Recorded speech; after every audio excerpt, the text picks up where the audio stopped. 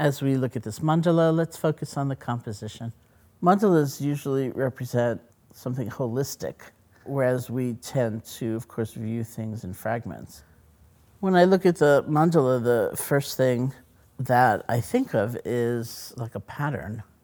It's what's repeated and what's different.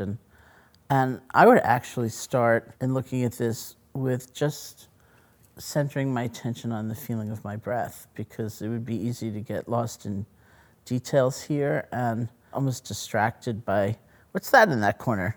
In this case, one of the most impactful things is really taking it in the larger sense impression, and which involves the pattern, the repetition, the invitation to enter into the center without disregarding everything that's happening around the periphery. So I would actually start just by feeling my breath as a way to anchor my attention in the present moment. And that would mean finding the place where my breath was strongest or clearest for me, maybe the nostrils or chest or the abdomen. And you don't have to close your eyes or anything, but just place your attention on that area and gently feel it, just the natural breath. And then using that sense of groundedness and presence, I would start right in the center area, the inner square, and from there begin to sense how that relates to what's happening in the inner circle, and then the outer square. Then you've entered it, and you're not